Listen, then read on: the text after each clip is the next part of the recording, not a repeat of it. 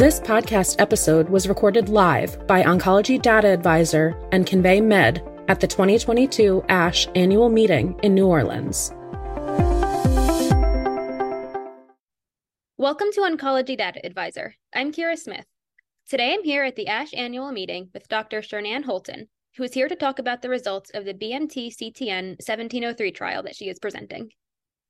So we're really lucky to be able to present the 1703 data. This is a phase 3 clinical trial that we literally had the data cut on just a few months ago.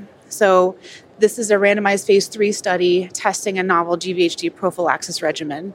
Since the mid-1980s, we've used a calcineurin inhibitor and methotrexate as the standard doublet for GVHD prophylaxis in the United States. And so this was testing a regimen of post-transplant cyclophosphamide, tacrolimus, and MMF against the standard. And indeed, as you can see from the abstract, the experimental arm with post-transplant cyclophosphamide did have improved outcomes. The primary endpoint of the study was graft-versus-host disease-free, relapse-free survival.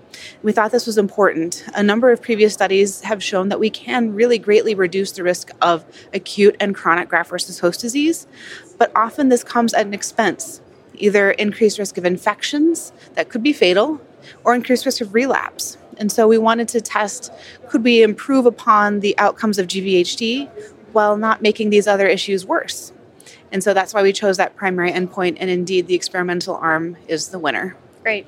So what were the specific results of the trial? Yeah, so specifically with that 1 year graft-versus-host disease-free, relapse-free survival, it was about 16 to 17% higher in the experimental arm.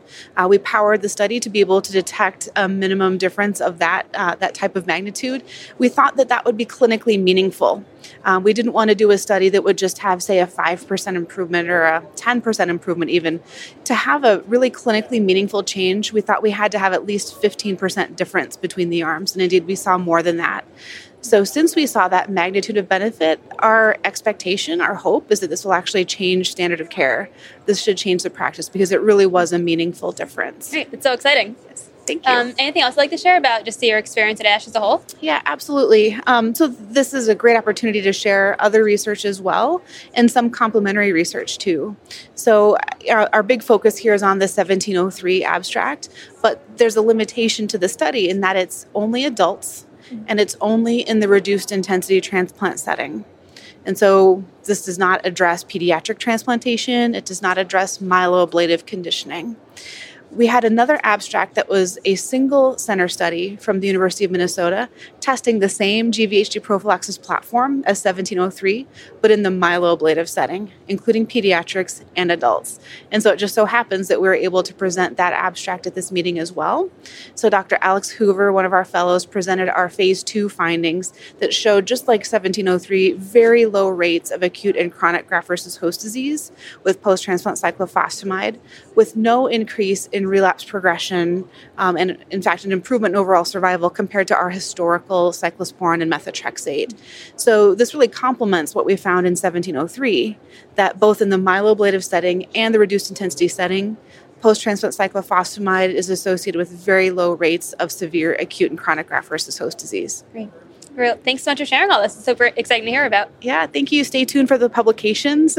Yes, absolutely. They'll be forthcoming. They'll have a lot more data and a lot more kind of subgroup analysis, because I'm certain that everyone has a question. Well, what about this particular disease, or what about this particular age group? I think just stay tuned. More will be revealed, and just excited to be able to share these top-line results with everyone. Great. Looking forward to hearing that, and best of luck on your presentation. Thank you so much. Thank you for listening to this podcast, recorded live at the 2022 ASH annual meeting by Oncology Data Advisor and Convey Med. For more expert perspectives on the latest in cancer research and treatment, be sure to subscribe to the podcast at conveymed.io and oncdata.com. Don't forget to follow us on social media for news, exclusive interviews, and more.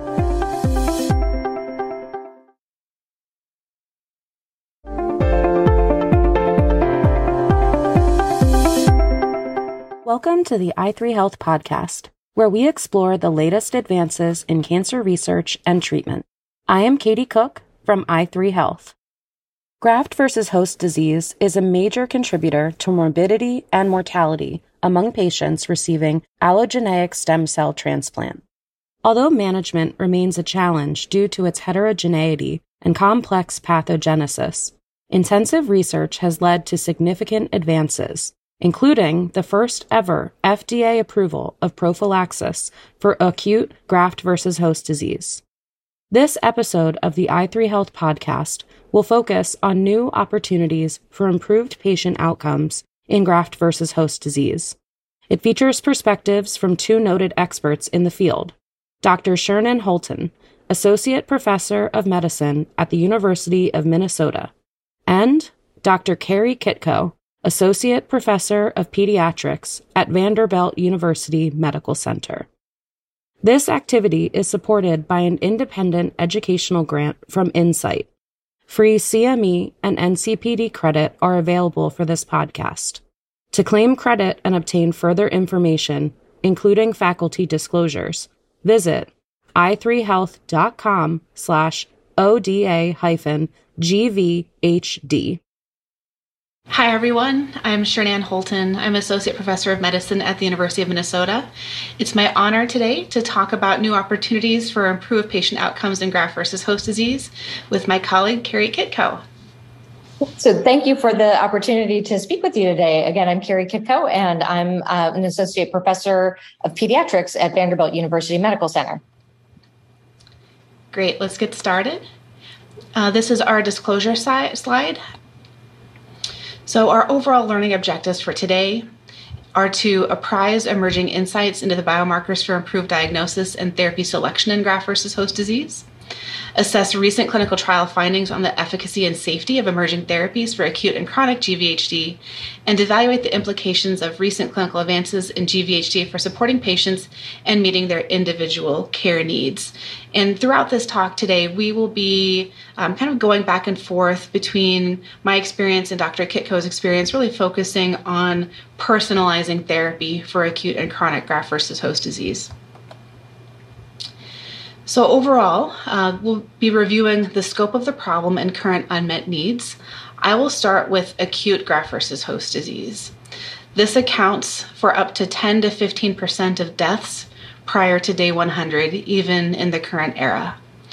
Steroids remain the standard of care, but are associated with many side effects, as you all well know, and nearly half of patients still need additional therapy beyond corticosteroids. And unfortunately, some people develop acute graft-versus-host disease concomitantly with disease relapse, such as after immunosuppression withdrawal or donor lymphocyte infusion for relapse, thus creating a second problem. And this is an unmet need in our field. And then I'll hand it over to Dr. Kitko for the chronic GVHD unmet needs. Yes, so as our patients survive further out from transplant, they have, unfortunately, the risk of developing chronic GVHD. And that does remain a significant contributor to both morbidity and mortality for our patients. Similar to acute GVHD, steroids remain the standard of care for treatment, but the majority of patients are going to require several additional lines of therapy in addition to their steroids. One of the biggest problems with chronic GVHD are the sclerotic and fibrotic manifestations that are not typically felt to be reversible. And while we are working on discovering more biomarkers, there are challenges with biomarker discovery and validation in chronic GVHD that are different than what we see with acute GVHD. So moving forward, we'll focus initially on acute graft-versus-host disease concepts. Overall, we'll be reviewing phases of management, risk stratification, and personalized treatment before we transition to chronic graft-versus-host disease. Starting with acute GVHD, these are the phases of management that we'll be discussing today. Prophylaxis, obviously, it's the best case scenario to avoid the problem in the first place. We'll be briefly discussing preemptive therapy, but then spending a bit more time on first-line treatment and subsequent treatment. Overall, I think both Dr. Kitko and I would agree that multi-center clinical trials should still be the priority for treatment of acute and chronic graft-versus-host disease. And overall, we hope that our field will continue to move away from broad immunosuppression to more precise approaches targeting the alloreactive cells that spare graft versus leukemia effects. So let's start with prophylaxis. It's exciting to see that the field is moving forward after several decades. The standard of care for GVHD prophylaxis has been for decades a calcineurin inhibitor plus mini-dose methotrexate. There have been many phase 1 and phase 2 studies completed over the decades that have kind of endeavored to try to change this paradigm, but nothing yet has really improved outcomes significantly beyond these two drugs in terms of markedly changing outcomes. Major advancements are starting to happen now, and we're seeing the potential for 3 drug regimens to possibly overcome the current standard of calcineurin inhibitor plus methotrexate. So just briefly, I want to talk about an FDA approval that is really exciting in our field. This is the first ever FDA approval for prophylaxis of acute graft-versus-host disease. Before, every single drug that we have been using has technically been off-label. But in December of 2021, abatacept was approved for the prophylaxis of GVHD when used in combination with a calcineurin inhibitor and methotrexate.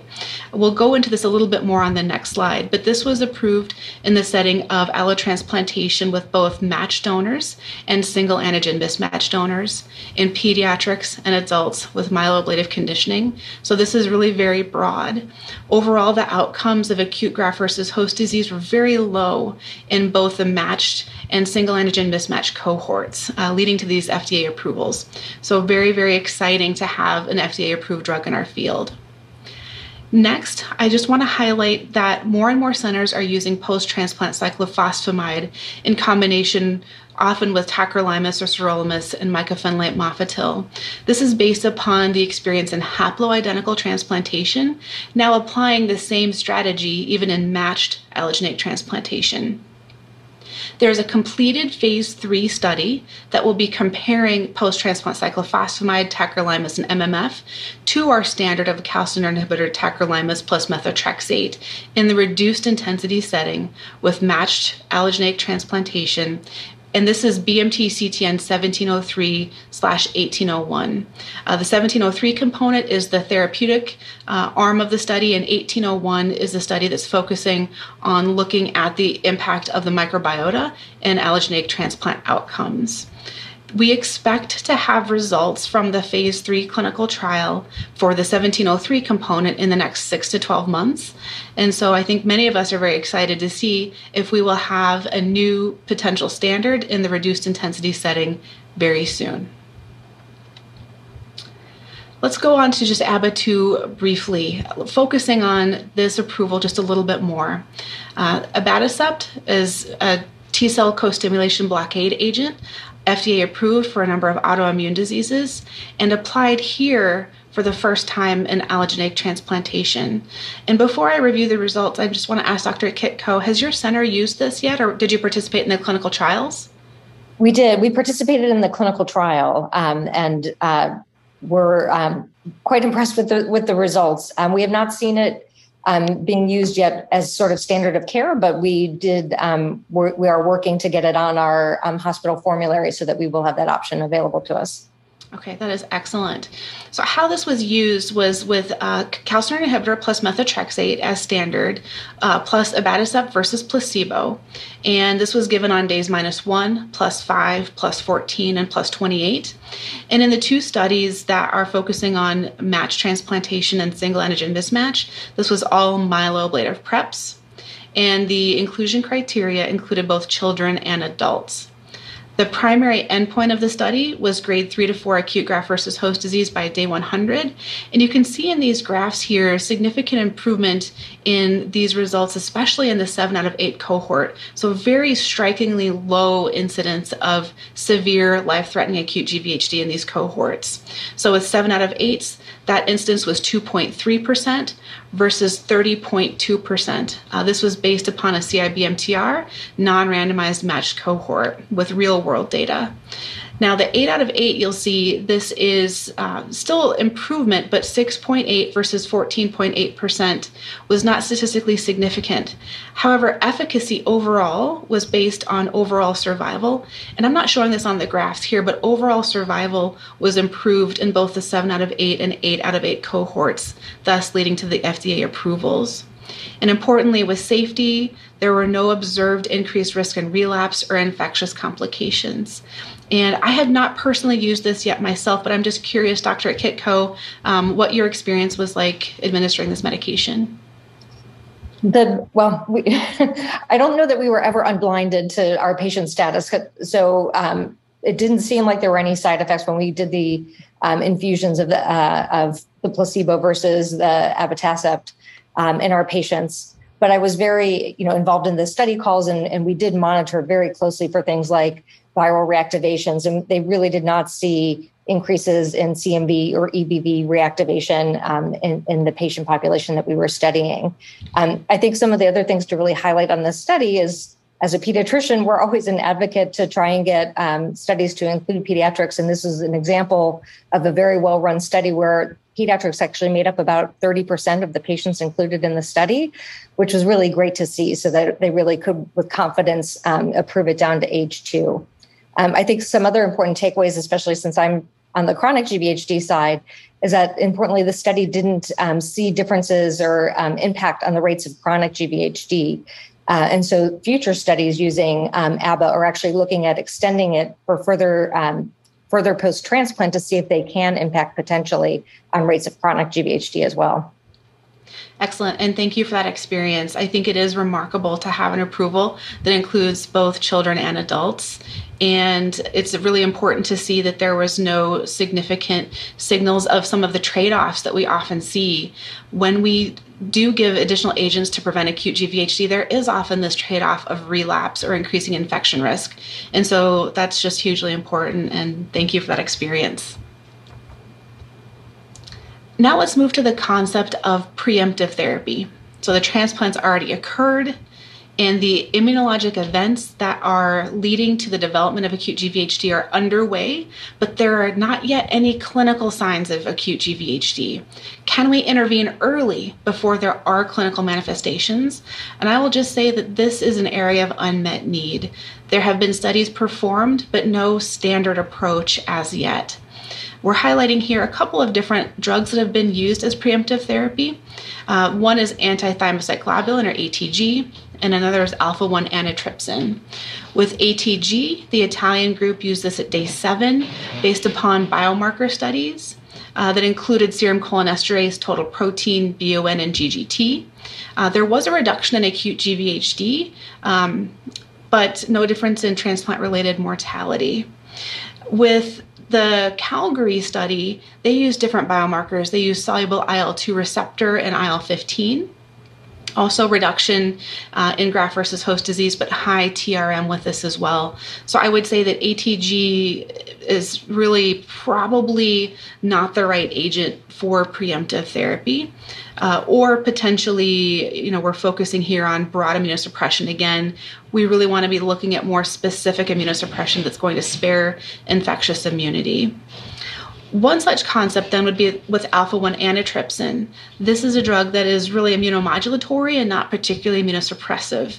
So in a study with the Mount Sinai Acute GVHD Consortium using ST2 and Reg3 alpha at day 7, if people had high risk of acute GVHD based upon those biomarkers, they could receive alpha-1 antitrypsin. Overall, the study showed that the infusions were well tolerated, but it did not impact the subsequent risk of steroid refractory acute GVHD. So here we're applying a drug that could potentially assist with immunomodulation and tissue repair, but not seeing the clinical signal that we had hoped. So I would say this is still an area that needs ongoing work. Dr. Kitko, your thoughts on this? Yes, I would agree. I think this is always the concern when you're doing preemptive therapy for something that you think is high risk, is being able to identify what intervention can you do and what are the risks of that intervention. Because even though patients might be at high risk, it's not like 100% of the patients with high risk biomarkers go on to develop steroid refractory acute GVHD. So that balance is always really super important to keep in mind when you're designing these types of clinical trials. Yeah, definitely. I think one of the potential limitations here is that we don't know that these biomarkers are specific for acute graft-versus-host disease. They could be elevated in regimen-related toxicity and infections as well. And so until we have a really specific biomarker and a drug that we think is really going to have that precision efficacy to, deplete those alloreactive cells without causing other untoward immunologic issues, I think this is still going to be an area of unmet need. Now moving on to acute graft-versus-host disease first-line treatment. And we need to think about clinical risk before we pull the trigger with treatment here. The first decision point that we make is the question, is systemic therapy needed?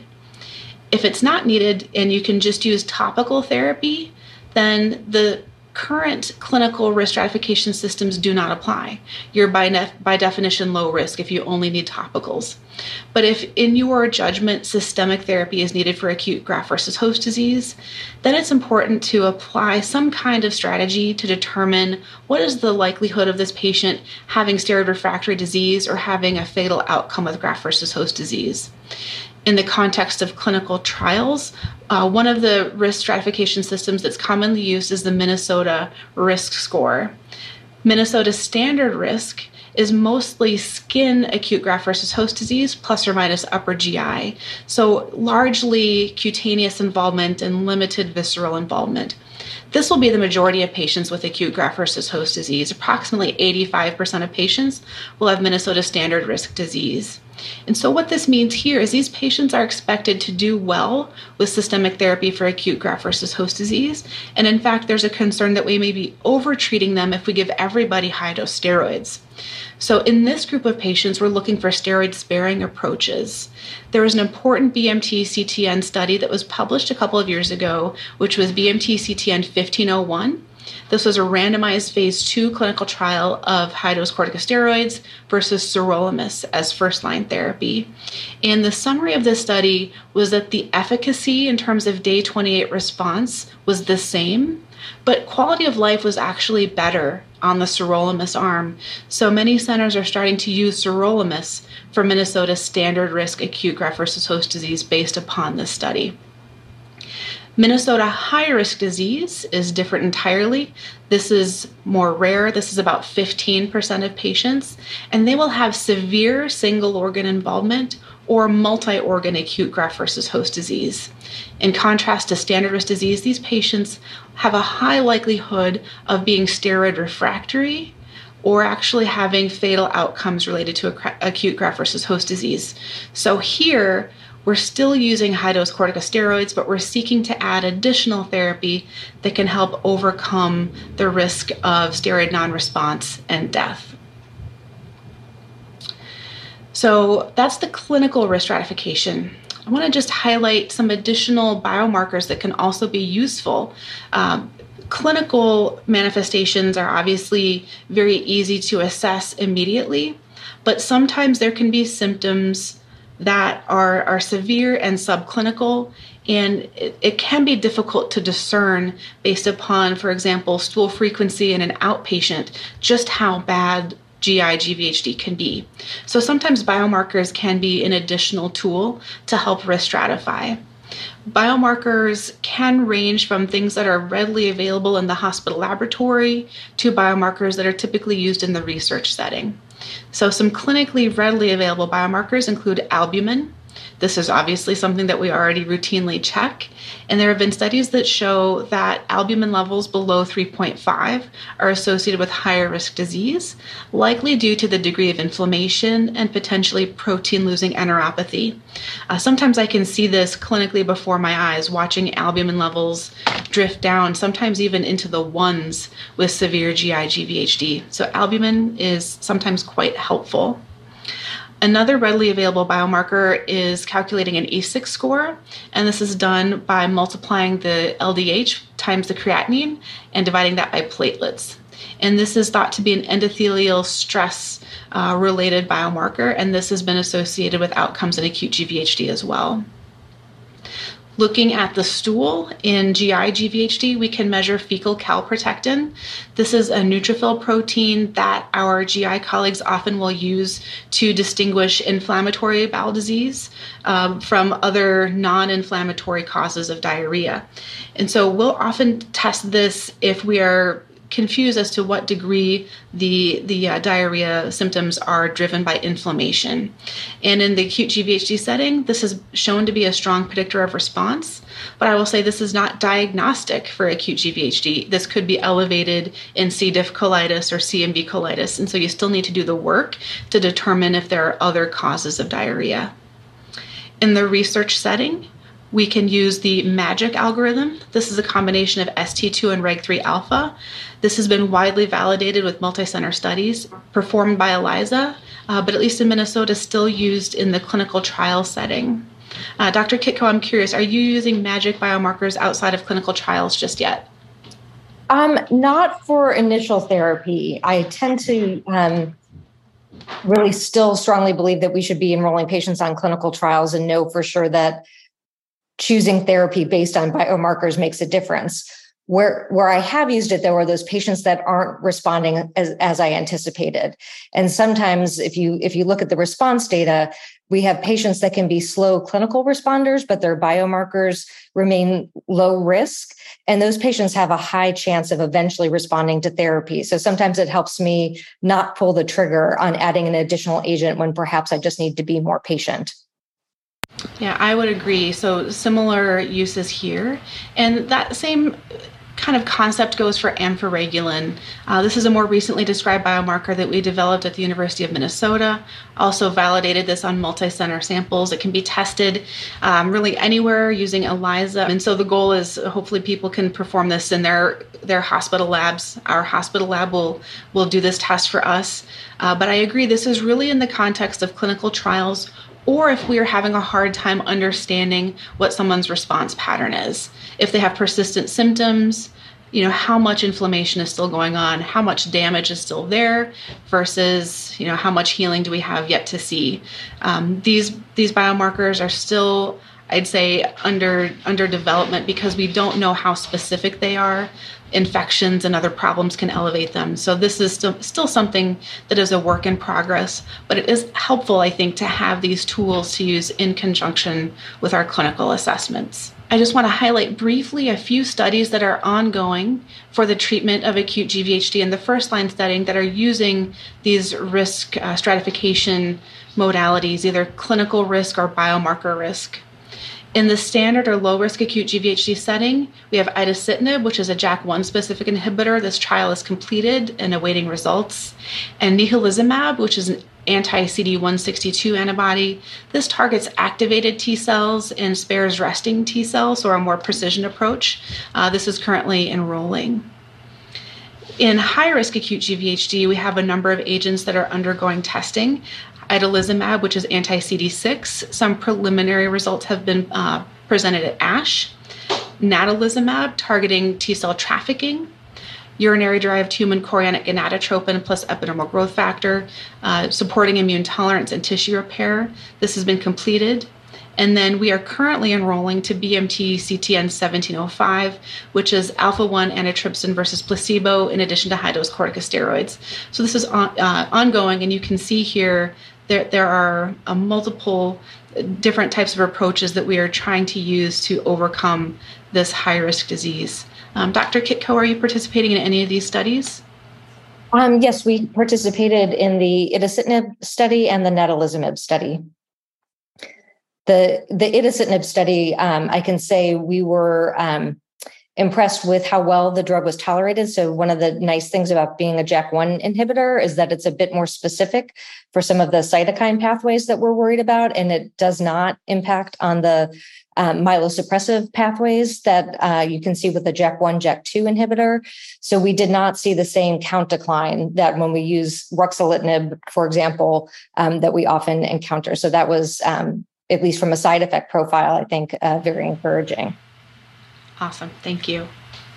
So going forward, I just want to highlight the real world responses to acute graft-versus-host disease therapy as I've experienced them, and I think others have as well.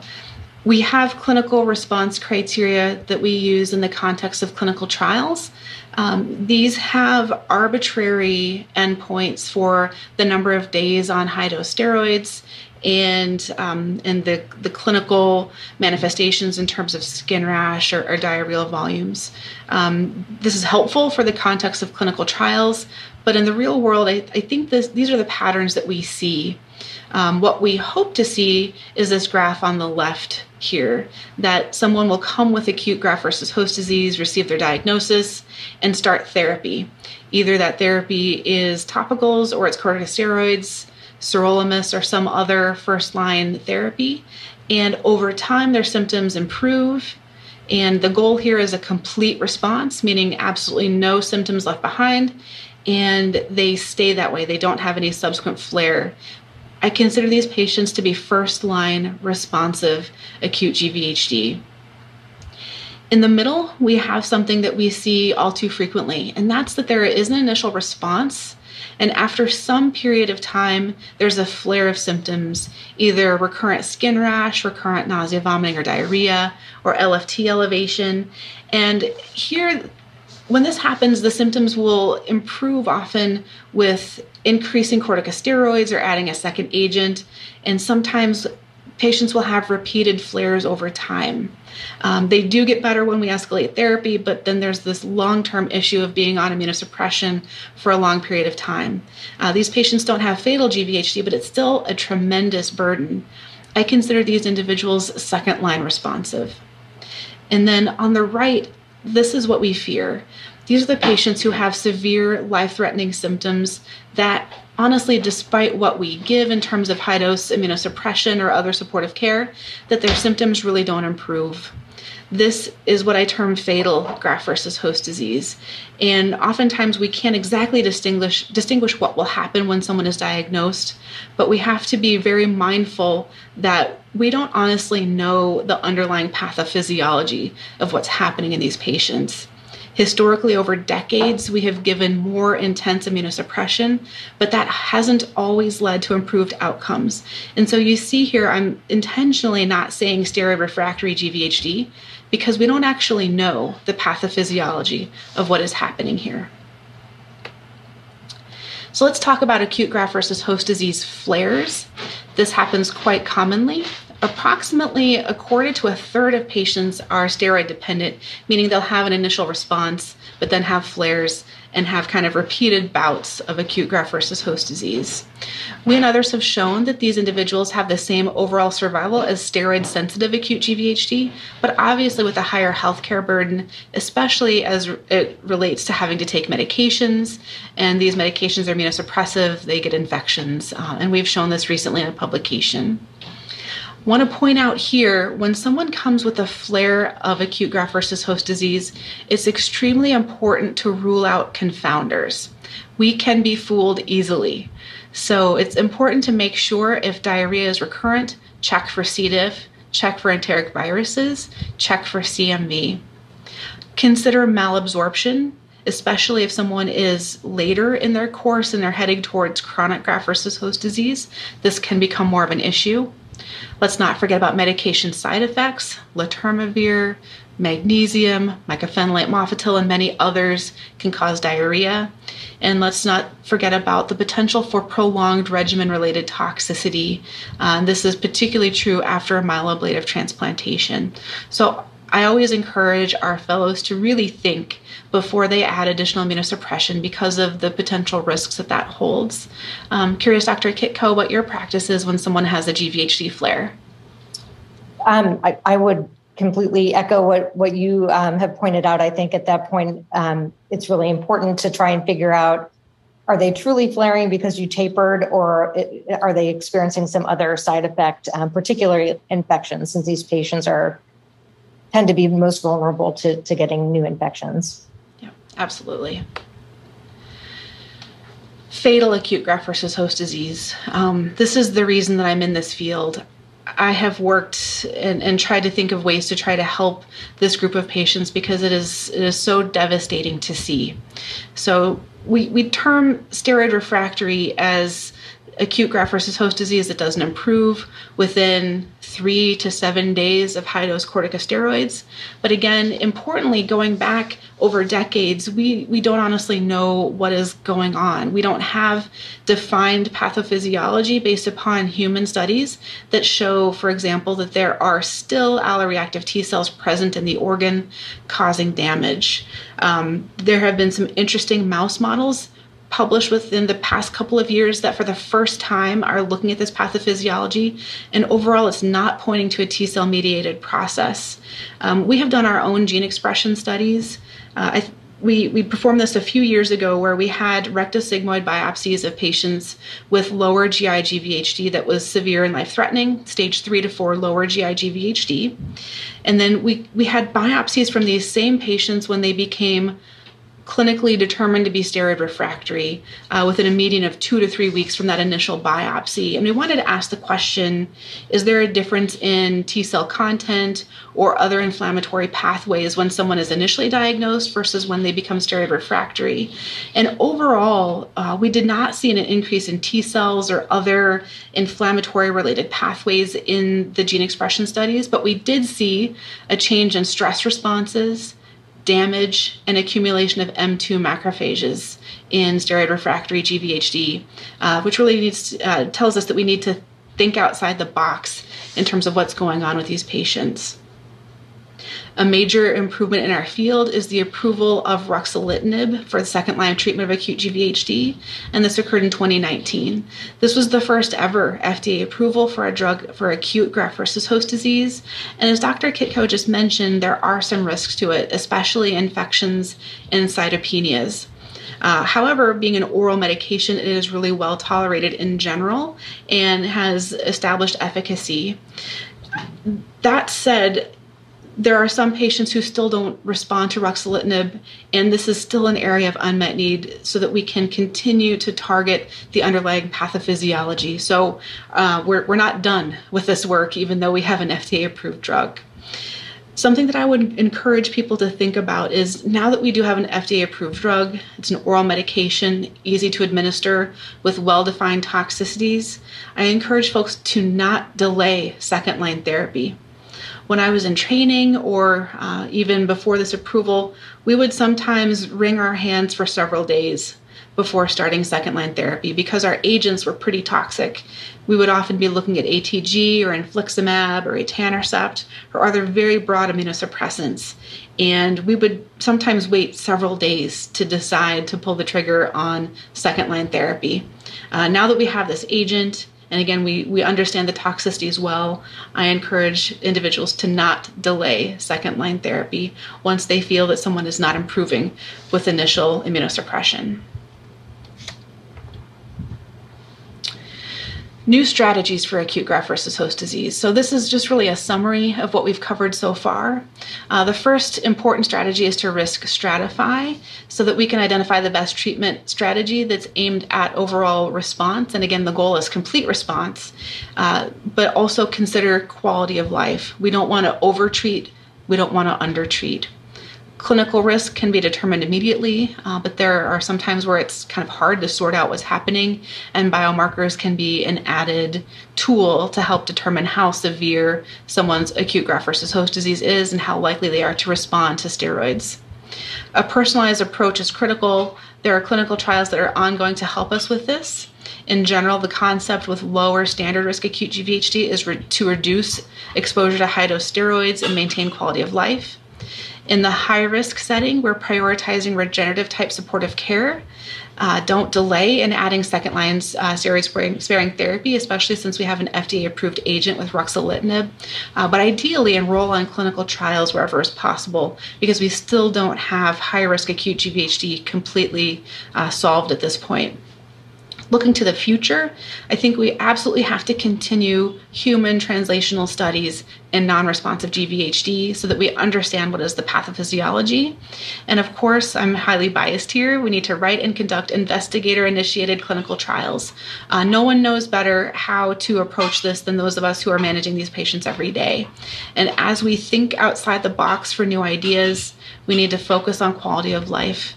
We have agents that are highly active, pretty unique in terms of mechanism, and we also have to be considering quality of life and healthcare burden as we're developing these clinical trials. So that is my summary, and with that, I will hand it over to Dr. Kitko. All right, so thank you for that great summary of acute GVHD, and I'm going to take us into the chronic GVHD portion of our discussion today. So we're going to talk about the phases of management. We luckily have several new FDA-approved agents that we will also talk about, as well as some interesting clinical trial results as well. So the phases for chronic GVHD management are very similar to what we saw with acute GVHD, with considerations for prophylaxis, preemption, first-line treatment, and steroid refractory treatment. Multi-center natural history clinical trials are really necessary to further refine our prophylaxis and preemptive strategies. Clinical trials for treatment are also still essential despite having multiple agents that now have FDA approval. And the goal should really be to try and prevent or possibly even reverse some of those sclerotic features. So let's talk a little bit about prophylaxis for chronic GVHD. So when we think about the patients over the course of the transplant, you're thinking about the risk of cancer relapse versus the tissue integrity and the alloreactivity. And this happens as early as conditioning. And then you do the transplant itself, typically with some immune suppression on board to avoid that.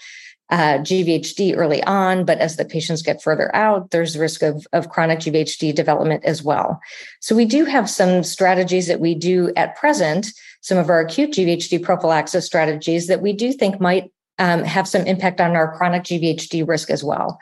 So the use of ATG, for example, in part of the preparative regimen does seem to impact on the rate as well as severity of chronic GVHD in our patients.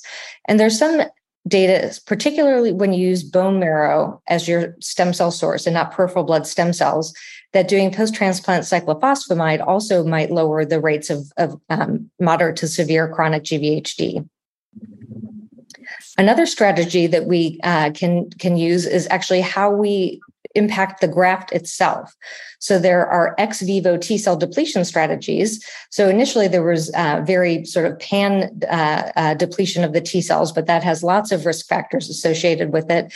Importantly, the risk of infection, the risk of relapse, as well as graft rejection.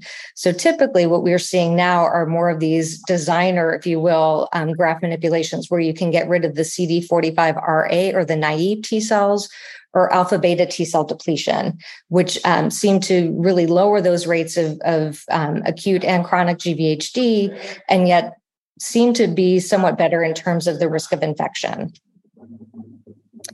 There have also been some studies looking at some in vivo B cell depletion post-transplant using rituximab as well as another B cell targeting agent, obinutuzumab. So those are things to sort of keep in mind of what we're already doing present day. And as I mentioned before, we do, for any intervention that we do, we really do need to think about what is the risk of the patient's development of chronic GVHD, as well as what is the risk of the intervention. So, if you have a very low risk intervention, it probably doesn't matter if the patients are high or low risk of chronic GVHD if the risk profile is really that low of the agent. That's probably not true of many agents. They probably are at least in the moderate category in terms of risk of either infection or decreasing that rate of graft versus leukemia. So if you have a patient population that is at very high risk of chronic GVHD, you might tolerate a higher risk intervention. But if they're at low risk of chronic GVHD, even a high, there would just be no reason to consider giving a high risk agent in that setting. So what are some strategies to maybe improve our early chronic GVHD diagnosis and therefore be able to do maybe preemptive studies or at least very early studies if you knew that your patient had some high-risk features? So it's really important to enroll on longitudinal observational studies. And these can be thought of either as early as pre-transplant or potentially early post-transplant. And you can think about it either a global chronic GVHD setting, or if you're really going to go for something organ specific, like the lungs, for example, that have a very high morbidity and mortality associated with them.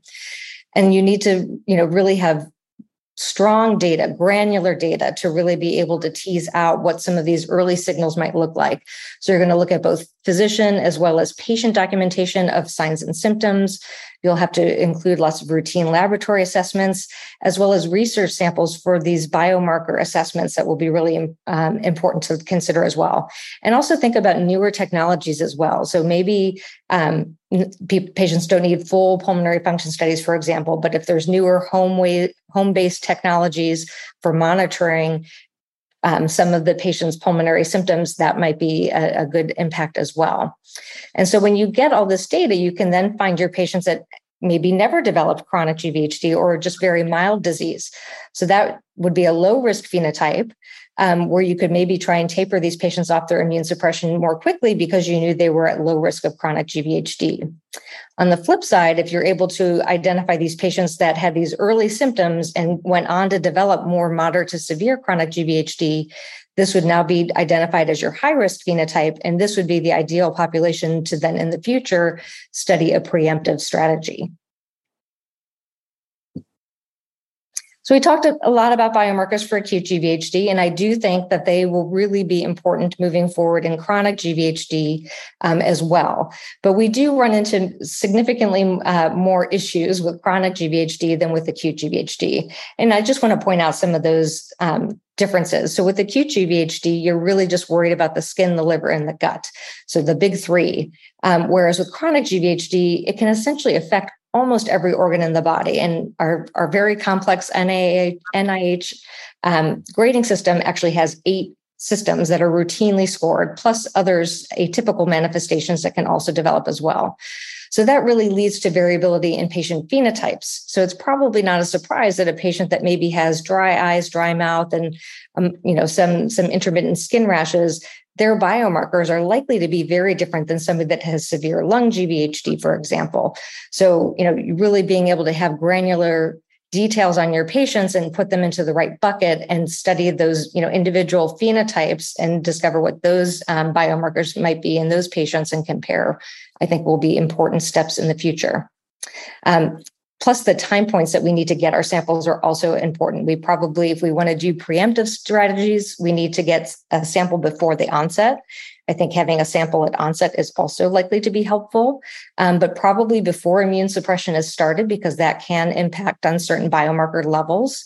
And then I think in terms of being able to potentially predict outcomes for our patients when their disease progresses or fails to respond to therapy might be a useful sample as well. And then I think the big question remains, what samples do we need to get? Do you need plasma? Do you need serum? Do we need just a cellular marker? And what about what's happening in the tissues themselves? Although obviously doing biopsies on skin repeatedly is not our patient's favorite thing to do, but I think sometimes we miss what's happening at the tissue specific level because getting a blood sample just seems easier. And I think the solution, again, is these well-designed prospective clinical trials where both the patient and the physician team have really bought into monitoring these patients at increased frequency and getting the right samples and right assessments. So you have a patient now that has chronic GVHD. I think there's several goals that we need to keep in mind when we're going to be starting treatment. So obviously we want to control their current signs and symptoms, but I think it's really important to take that step back and how bothersome are these symptoms really? Again, a patient with mild dry eyes and dry mouth, they could probably use wetting drops a couple times a day and sip on a water bottle more frequently. You don't necessarily need to increase that patient's immune suppression. So trying to weigh their symptom burden with the risk of starting treatment is important. I think the patients that do have more moderate or severe disease, it's really important that we start trying to think about how can I prevent additional tissue and organ damage, and recognizing that there might be ongoing subclinical tissue damage, and that's what we're really targeting with our treatment. As best we can, we really want to minimize treatment toxicity. So, considering comorbid conditions, the logistics of delivering some of these therapy, including financial toxicity. Some of these new agents we're very excited about, but they are not inexpensive treatment. And I think as we really, made the point earlier for acute GVHD, for chronic GVHD as well, steroids are not nice on our patients. They have lots of side effects. And so anything we can do to sort of layer in something that might be more immunomodulating and get them off their steroids, or at least on a lower steroid dose, is very important. We do want to maintain the anti-tumor effect. I think that's important to keep in mind, although I think once patients have sort of crossed the bridge into chronic GVHD, there really isn't good evidence that treatment for chronic GVHD increases the relapse risk. So that might be a little bit different than when we're worried about acute GVHD earlier on. And our goal is always to try and achieve tolerance so that we can eventually stop our patients' immunosuppression. So consider the mechanism of action of the drugs that you're using. Some of our agents are, as we mentioned already, very broad, but are some agents able to increase certain cell populations, like regulatory T cells, for example, that might help achieve that tolerance? That is really our goal. And again, we really want to try and decrease that non-relapse mortality and increase survival. These patients had likely a fatal disease for which we did the transplant. And I really hate it when we trade one problem for another. So trying to get their GVHD under control so that we don't have death from toxicity is really important. So what do we do for initial treatment of chronic graft-versus-host disease? So the textbooks would say when patients have moderate to severe chronic GVHD, the initial treatment should be 1 milligram per kilogram of prednisone.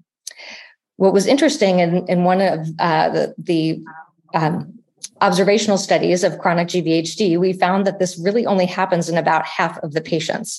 So the rest of the patients either were treated with a non-steroid treatment, or the physicians didn't wait for them to fail steroids. They added something else up front. And interestingly, there's really no difference in the failure-free survival or the overall survival in these patients, despite, either thinking that you undertreated by not giving steroids, or thinking that you were enhancing their treatment by adding something in addition to steroids. The survival seemed pretty similar in all of three groups. So the good news, though, is that we do now have 3 FDA-approved agents for chronic GVHD, and I'm going to give you a little bit of information on all 3 of these drugs. So the first that was FDA approved is ibrutinib, and this is a tyrosine kinase inhibitor that targets both T and B cells by inhibiting BTK and ITK. This clinical trial, the patients were eligible if they had received 1 to 3 prior lines of treatment, so pretty early in their course of disease. I think a really important thing to keep in mind, though, is that these patients did have to have what I think of as an inflammatory phenotype. So they had to have at least 25% body surface area erythema with a skin rash or significant oral symptoms. And so that is a very specific patient population and might impact your real life experience with the drug. But they did find that they had an overall response rate when patients met those eligibility criteria of around 67%. And then on the bottom graph here, this shows both physician and patients demonstrating that they felt that the patients were actually improved in their overall severity. Some important side effects to think about if you're giving your patients ibrutinib include fatigue, bruising. There is a risk of hemorrhage. There is some GI side effects, some myelosuppression to keep in mind, muscle spasms, as well as some cardiac toxicity as well, with atrial fibrillation and flutter observed as well. So I think an important thing to keep in mind is this inflammatory phenotype that the patients needed to have to go on study. And I know my real life experience has maybe not been quite as good as the 67%. Dr. Holton, what has your experience been using ibrutinib? I agree. So before I prescribed this, I asked myself, would this person have been eligible for the study?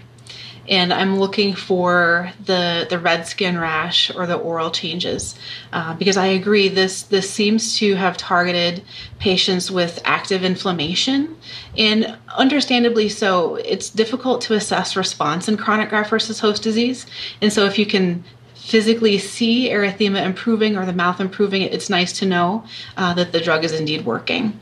However, this is certainly not the only manifestation of chronic graft-versus-host disease, and in fact may be a relative minority of patients. And so we treated patients on study, and I continue to use this now that it's commercially available as well. But I always think, do they have the phenotype that would have made them eligible for the study before I prescribe it? Yeah, I think that's one of my key thoughts as well when I'm deciding what drug to offer once my patients fail steroids. So similar to ruxolitinib being approved for acute GVHD, it was also approved for chronic GVHD. That was the REACH-3 study. This was a very well-designed clinical trial where the patients received either ruxolitinib or best available therapy for their chronic GVHD. So it was a randomization between about 8 commonly used agents for chronic GVHD. As we mentioned, ruxolitinib itself is a JAK1/2 inhibitor, and the JAK-STAT system is downstream of about 50 or so cytokine receptors. So we think we're really sort of targeting those cytokine pathways. That's how we're having this impact. This was a phase 3 open label randomization for patients that had steroid refractory or steroid dependent chronic GVHD who had failed greater than or equal to 1 line of therapy. So these were pretty early in their course of their chronic GVHD. There are important side effects with ruxolitinib, including the bone marrow suppression. They have seen increases in viral reactivation, which are important things to monitor if your patients are on ruxolitinib, as well as some rare cardiac events as well.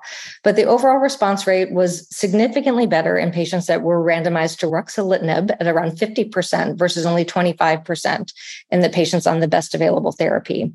And as Dr. Holton had mentioned, it can sometimes be really hard to show improvement based on the NIH response criteria, particularly when your patients have some of the sclerotic or fibrotic manifestations. And so another way we like to try and assess how the patients are doing are looking at patient-reported outcomes. And the best tool in chronic GVHD is something called the Lee Symptom Scale.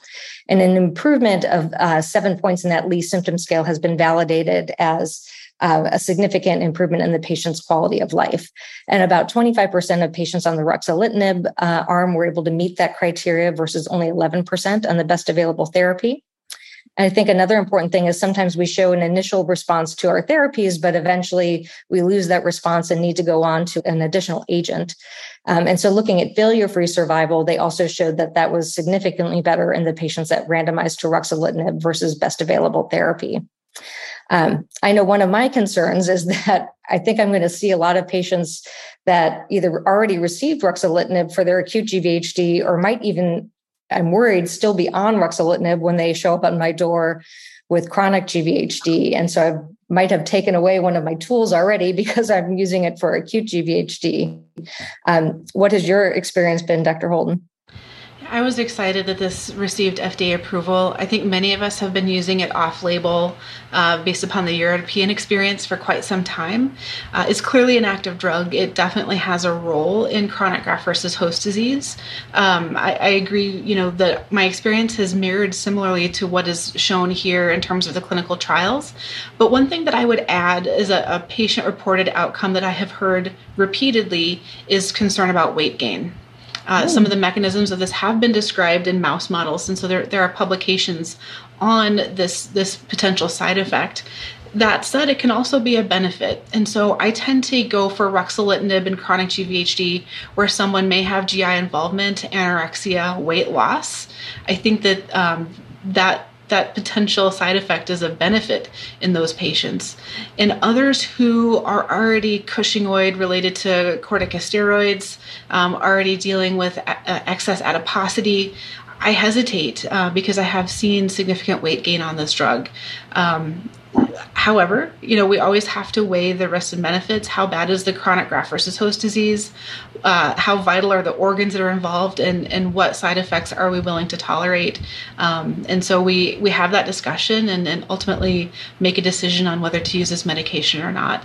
But that's how I prioritize ruxolitinib in my clinic with chronic graft-versus-host disease. That's very interesting about the weight gain. I had not observed that in my own patients, but certainly something that I will keep in mind in the future. So moving on then to the third FDA-approved agent for chronic GVHD is belumosudil. So this was also known as KD025. It's a ROCK2 inhibitor, which stands for Rho-associated coiled coil containing protein kinase 2. And we think the mechanism of action is that it's actually helping downregulate the Th17 cells, increasing our regulatory T cells. And there is also some evidence that it might actually be downstream of some pro-fibrotic mediators. And I think, as I keep sort of alluding to, that is one of the biggest contributors to the particular morbidity in our patients, that they get this thick sclerotic skin, decreased joint movement, and that really impacts on their ability to do normal, activities of daily living, and just on how well the patients are feeling. So if we actually have some drugs now that hopefully at least stop further progression and maybe even can reverse some of those fibrotic manifestations, that is going to be a real win for our patients. And this was studied in a phase 2 open label trial for steroid refractory or steroid dependent chronic GVHD who had failed between 2 to 5 lines of therapy. There are side effects to be aware of, although generally speaking, my experience has been that the drug has been well tolerated. Fatigue tends to be the most common side effect, but also some GI symptoms, headache, some higher blood pressure, some dyspnea or cough, as well as rarely edema also reported. And this initial study was it was a dose finding study where they looked at once daily dosing versus twice a day dosing. And they really didn't see a difference in the duration of response or the overall response rate, which led to the FDA approval of the once a day dose of 200 milligrams. And then I think important things to take away are that they really saw responses, at least partial responses and even some complete responses in almost every organ involved, including the lungs, which are really hard to see improvement in our patients. And often just stabilization, we often think of as a win sometimes when our patients have significant lung GVHD. So I think this is really nice to be able to tell patients that across a broad array of symptoms that patients were improving with this agent. Some other important takeaways, I think, are that this was a pretty heavily treated population, but you can see across many different groups how severe the chronic GVHD was, if they were responsive to their last therapy, how long they had their chronic GVHD, the number of organs that they had, even being on some of the other FDA-approved agents. There were very high response rates, typically ranging between the high 60s to high 70s in all of these groups. So this is, I think, really encouraging. And again, being a pill that's once a day is a low burden, at least in terms of taking a medicine. Now, financially, this is a very expensive medicine. And I've luckily been able to get insurance companies to pay for it for the patients that I prescribe, but I'm worried about that for some of my future patients. Dr. Holton, have you been able to get belimosidil for some of your patients as well? We have, yeah. We've been giving this drug in the context of clinical trials, but then also commercially quite a bit. I'm really happy overall with the responses that I do see on this drug. I guess the other thing that has been impressive to me is the patients with extensive comorbidities, how this drug has not seemed to worsen any of those comorbidities. So I think that's pretty unique. So it speaks to the tolerability overall. We have been able to get it covered to a large degree. One issue that we were having was the copay, especially in those with Medicare. But fortunately, we've been able to work with the drug company as well as with grants and other kind of ways around that. And our patients have been able to access this when they've needed it. I have one wish about the drug, and I wish that we could have some way to increase the dose or the potency. When we prescribe it, we just have the one dose to work with, just 200 milligrams a day. It's not something that we can really scale up or scale down like we can ruxolitinib or corticosteroids. And so that would be my one wish, although I understand that the clinical trial didn't quite work out that way.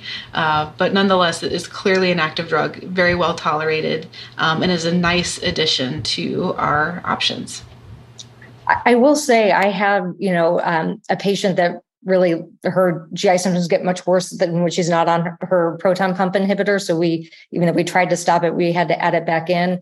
And I was able to get coverage for her to go to twice a day on the medication. So I have sometimes gone to the twice a day dosing because of medicine interactions. But I know not every insurance company might approve that. And so I did want to talk a little bit about an agent still under investigation that has a nice fibrotic, sclerotic potential pathway is axatilimab. So these are the results from the initial phase 1/2 dose finding study. And axatilimab is a CSF1R antibody that depletes non-classical monocytes, including tissue-specific macrophages. And so we really do think that that might be key to some of the fibrotic pathways that are happening in the skin and in the lungs, for example. So the study enrolled patients that had steroid refractory or steroid-dependent chronic GVHD after failure of at least 2 prior lines of therapy. There are some side effects to be aware of. Part of it, we think, is because when you deplete those tissue-specific macrophages, that includes the Kupffer cells in the liver. And those cells often help us sort of metabolize our normal AST, ALT, as well as CPK, amylase, and lipase. So you can see transient elevation in all of those numbers, but the patients are actually asymptomatic and not, as far as we can tell, experiencing any true organ damage. The patients can get some pretty significant periorbital edema that can be reversible with stopping the agent. And the patients can be fatigued and sometimes have some nausea. So those are important side effects, as well as things to be monitoring when you're considering enrolling patients on this study. The study itself looked at several doses. The 2 most common were this 1 milligram per kilogram given every 2 weeks IV versus 3 milligram per kilogram given every 4 weeks IV. So again, this is IV, so your patients do need to come to clinic. So that might be a bit more of a toxicity for your patients in terms of lifestyle. But nice overall response rates ranging between 50 and 72%. And the overall response rate was 68%. The patients, if they were going to respond, tended to show signs very early, typically within a month of starting the treatment, that they were already seeing some improvement. And these responses continued to deepen the longer that the patients were on the treatment. So you can see many of these patients on the drug for quite a long time, even out as far as 2 years.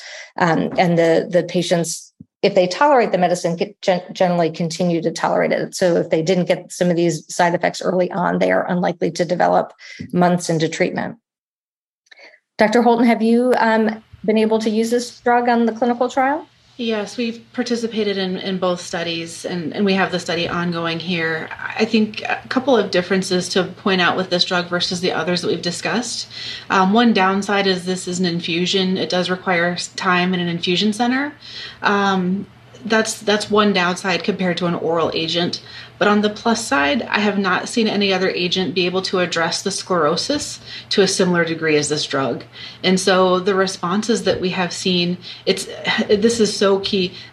Patients have had significant change in the quality of their skin and sclerosis, even though they haven't had improvement on the NIH scale.